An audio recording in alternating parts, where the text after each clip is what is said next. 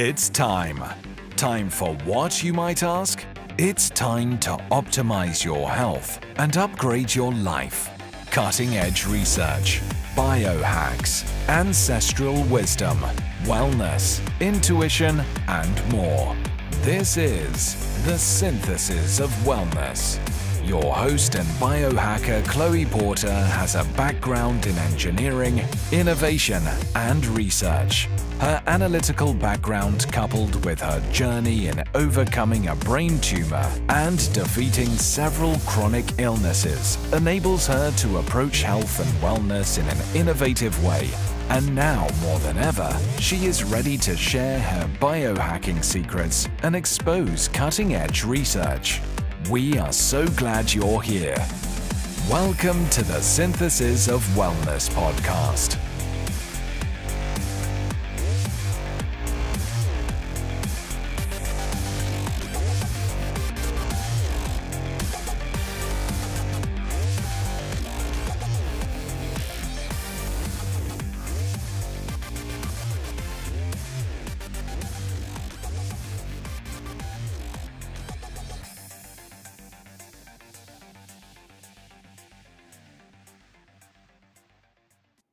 Hey guys, and welcome back to another episode of the Synthesis of Wellness podcast. If you're new to the show, welcome. I'm Chloe. I'm an engineer, former lab research scientist, now author.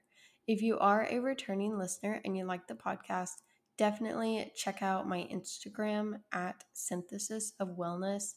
I love sharing my health and wellness research almost every single day, my biohacked routines, recipes. Oftentimes, I present the info in bite-sized biohacks, so it's just easy to read quickly and get as much value from it as possible. Now, before we get into the meat of today's episode, don't forget to scroll down and check out 75 Gut Healing Strategies and Biohacks. It's a book all about restoring the gut after mold exposure, Lyme disease, and more. I wrote the book because of my own dedication to scientific research, coupled with my personal journey in healing from these ailments myself. So with that said, definitely go and check out the link below in the show notes if you're interested. Okay, so today, a topic near and dear to my heart, gut health, but more specifically, intestinal stem cells. So we're going to talk about a few different things as they all relate to the intestinal barrier and, like I said, intestinal stem cells.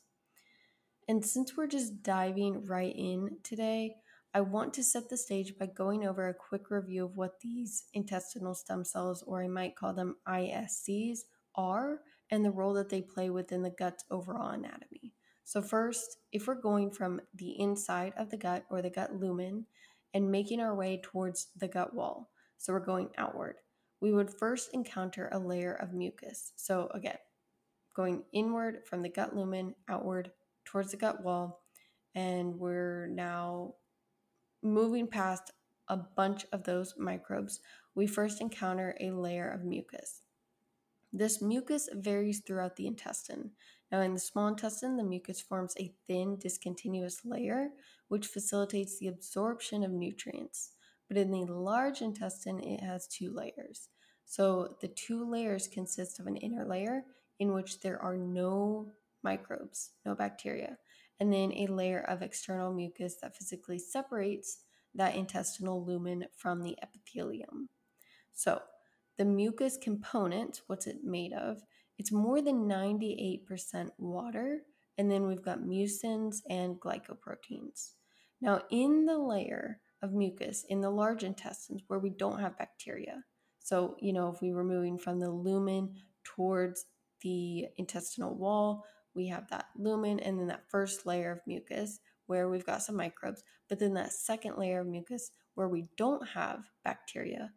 We also have things like secretory IgA, antimicrobial products, catholycidins, and ribonucleases, for example, which are actually responsible for reinforcing the physical separation of that microbiota. So all those things add to that physical separation. So far, if we're moving from the inside of the gut outward, we have gut lumen and microbiota. Then, assuming we're in the large intestines, we've got the first layer of mucus where microbiota are still present. And then, even closer to the epithelium, we have the layer of mucus where microbiota are no longer present. Now, let's move through the gut wall just a bit more. So, just beyond that second layer or sterile layer of mucus, we have the intestinal epithelium with its tight junctions. And of course, this intestinal epithelium is what many would think of as the essential component of the intestinal barrier, and it separates the microbiota from those underlying immune cells. So, what we also need to know about this barrier is that it is composed of a monolayer, so a single layer of specialized epithelial cells, which are renewed every 3 to 5 days. And guys, that is incredibly fast. Now, also, structurally speaking, we do remember that the surface area of the intestinal epithelium is increased as a result of having or supporting these tiny folds or finger-like projections, which are called villi. So these villi protrude into the intestinal lumen, and we would refer to the protruding part of the villi as the villi tip, and then between each protrusion, we can call that the crypt. So these crypts are very important for today's discussion. They basically are the home of these pluripotent stem cells, these intestinal stem cells that continually divide and differentiate themselves as they immigrate outward towards the tip of the villi further within the gut lumen. And that generates the different cell types that we see in that monolayer of epithelial cells that make up the gut epithelium. And some of these cells include things like enterocytes. These are our main absorbers. And then we have goblet cells, enteroendocrine cells, and M cells. And also important to note is that some of the stem cells differentiate into what are called Paneth cells. And these ones actually remain in the crypt rather than immigrating out towards the tip of the villi further in towards the gut lumen. So to summarize, these stem cells in the crypt differentiate into enterocytes, goblet cells, enteroendocrine cells, M cells, and Paneth cells. So as you can imagine, if we have an issue with either the function of or the supply of these pluripotent intestinal stem cells, we are going to have a pretty ginormous issue with maintaining the health, structure, and function of the gut lining. Now, before we go too much deeper on that, we do need to address one more thing: the immune system. So, if we continue our journey and move outward once again, just beyond that single layer of epithelial cells, which again can be any of those different types that we just talked about, we have immune cells. So, more specifically, we have what is called the lamina propria that contains innate and adaptive immune cells, including macrophages, regulatory T cells, B cells, neutrophils, dendritic cells, plasma cells, mast cells. And ultimately, all of these immune cells, all of these guys are protecting against those microorganisms that try and penetrate the epithelium. Okay, so now with all of that said, starting again from the inside of the gut lumen and moving outward towards the gut lining, we've got through the layers of the gut lining. We've gone through them. We went from the gut lumen and microbiota to the mucosa, to the epithelium, and then to the immune cells. Now, there's really just one last thing that I want to go over, and it might be helpful to review, and that is a reminder of these tight junctions. So remember that for cells to form this single layer of epithelial cells, this epithelium, they need to be attached to the membrane by intercellular junctions. These junctions are classified into 3 groups: intercellular junctions, anchor junctions, and communicating junctions.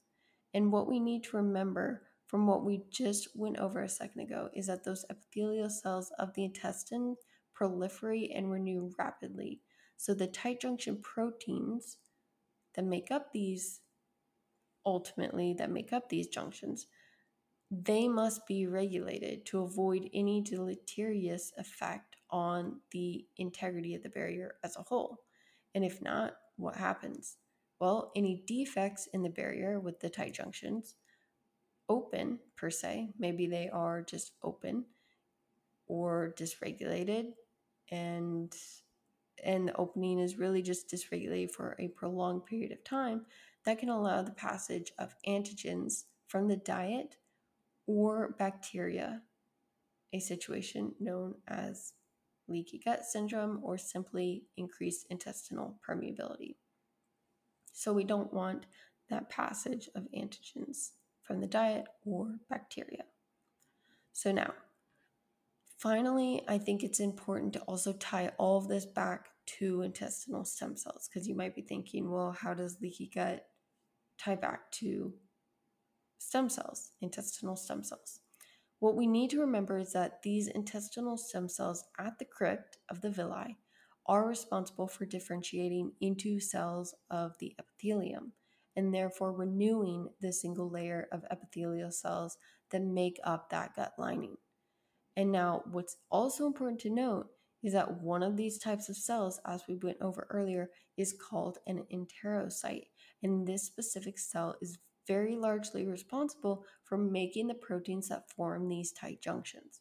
So again, we need those intestinal stem cells to both function properly and be in good supply in order to differentiate into all those specialized cell types, so that those cells can then perform their duties and maintain the overall integrity of the gut lining, whether it be from mucus secretion by those goblet cells or tight junction protein production like we're talking about now by these enterocytes. All in all, each of the specialized cells that make up the single layer of intestinal epithelial cells once came from an intestinal stem cell. So we need those intestinal stem cells. They're like the first step in renewing and repairing the gut. So, with that said, when it comes to repair and renewal, which again, the gut lining is very good at doing, because again, it does this very quickly, like we said, 4 to 5 days, 4 to 5 days. Those stem cells are vital. Okay, now there are several different things that can disrupt the intestinal stem cell pool or just alter the function of intestinal stem cells. But of course, we really do not have time to get through all of those. So, for the sake of brevity in today's episode, let's first broadly talk about aging and just talk about how aging alone can affect intestinal stem cells. So, a very recent study looked at aged intestinal stem cells. Perhaps maybe they were run down due to reactive oxygen species, mitochondrial dysfunction, DNA damage, all those hallmarks of aging. But this study looked at the aged intestinal stem cells versus young intestinal stem cells. And they noted that the gene activity of the intestinal stem cells was different in the aged population than that in the younger population. So basically, they found that the aged stem cells carried more of what are called MHC class 2 molecules on their surface, which are basically these important markers for the immune system. So essentially, these MHC class 2 molecules enable more interactions to occur between the stem cells and T cells of the immune system. And what we know is that these T cells are very much responsible for instigating the production of many pro-inflammatory messengers that further drive inflammation. And why is this so significant? Well, to summarize, the permanent contact of the intestinal epithelium with the microbiome on the one hand and the immune cells on the other can lead to this chronic state of inflammation just as a result of these aging intestinal stem cells that carry more MHC class 2 molecules on their surface. So basically, the older the stem cells get, the more rundown, the more MHC class 2 expression, and then more interactions between T cells of the immune system and stem cells of the epithelium can occur, And that interaction can lead to the production of more and more pro-inflammatory messenger molecules. So all of that is to say that an aging gut, or more specifically, an aging pool of intestinal stem cells, starts expressing more and more characteristics that enable inflammation to more readily occur within the lining of the gut, and subsequently chronic inflammation to occur in the body systemically. So with that, we can see that aging intestinal stem cells are certainly an issue when it comes to inflammation of the GI tract. But there are a lot of other issues that can harm these intestinal stem cells and wreak havoc on the cells that are then further on in the lineage of differentiation as well. Meaning that aside from aging, making the stem cells themselves more conducive to inflammation, any alteration to the function or supply of these intestinal stem cells is also going to have a whole host of downstream effects, because as we went over, we really need these intestinal stem cells to be in both good supply and to function well so that they can both self-replicate and differentiate into the specialized cell types that then make up the intestinal epithelium. And really, just to hit this point home, what is an example of something that can disrupt or deplete the supply of our intestinal stem cells? An extrinsic thing, external. So we're pushing aging aside for just a moment. For one thing, intestinal dysbiosis. Intestinal dysbiosis can disrupt the function of the regulatory T cells, which we like Treg cells, because these guys are responsible for promoting self-renewal of intestinal stem cells. And so, as a result of this disruption, the intestinal stem cell pools can become exhausted. So here we've gone over how aging in and of itself can affect how stem cells function. But we've also gone over things like dysbiosis and how that can affect the intestinal stem cells' ability to self-renew, which can of course lead to depletion over time. And then what happens then? So without properly functioning intestinal stem cells that are in great supply, we have a gut lining that becomes more and more incapable of renewing and repairing itself.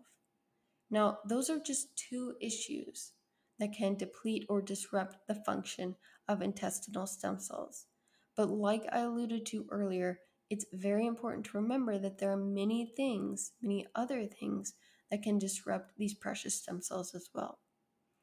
And as a side note, and going back to aging in particular, I need to also mention that aged stem cells often show characteristics of mitochondrial dysfunction, possibly due to the accumulation of reactive oxygen species, and they have other things going on like DNA damage and changes in gene expression. And we went over some of these briefly earlier, but I wanted to reiterate that. So, in summary, and long story short, intestinal stem cells are responsible for the continuous turnover of epithelial cells within the gut lining.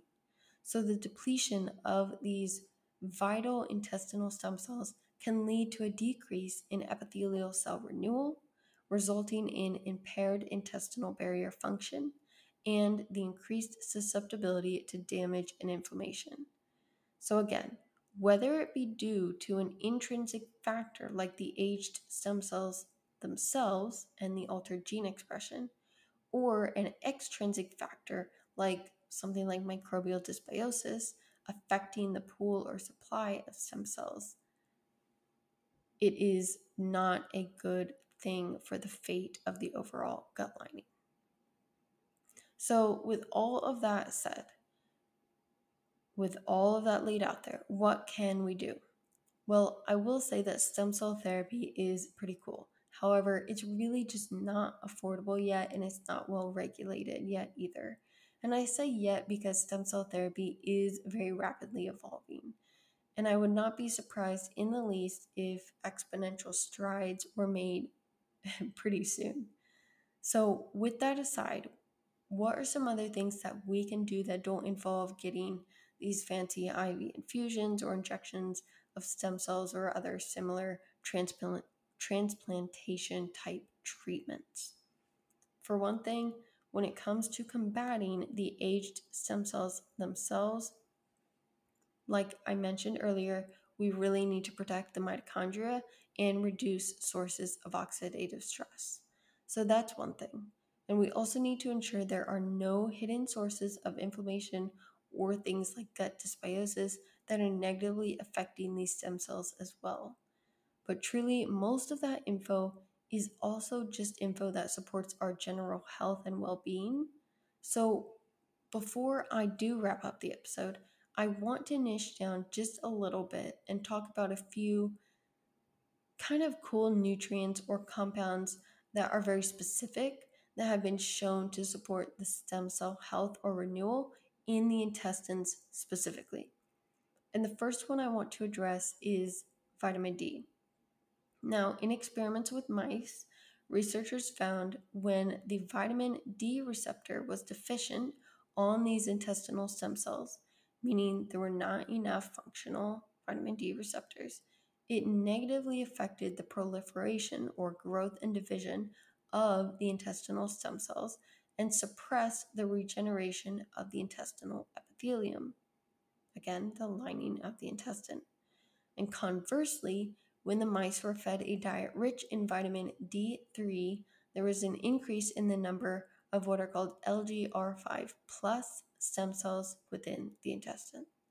And honestly, those are very cool research study findings that specifically address the intestinal stem cells and the relationship that vitamin D3 has on those stem cells. Now, the second one I want to talk about is actually pretty cool, and we know about it just in terms of intestinal health overall, but this is aloe vera.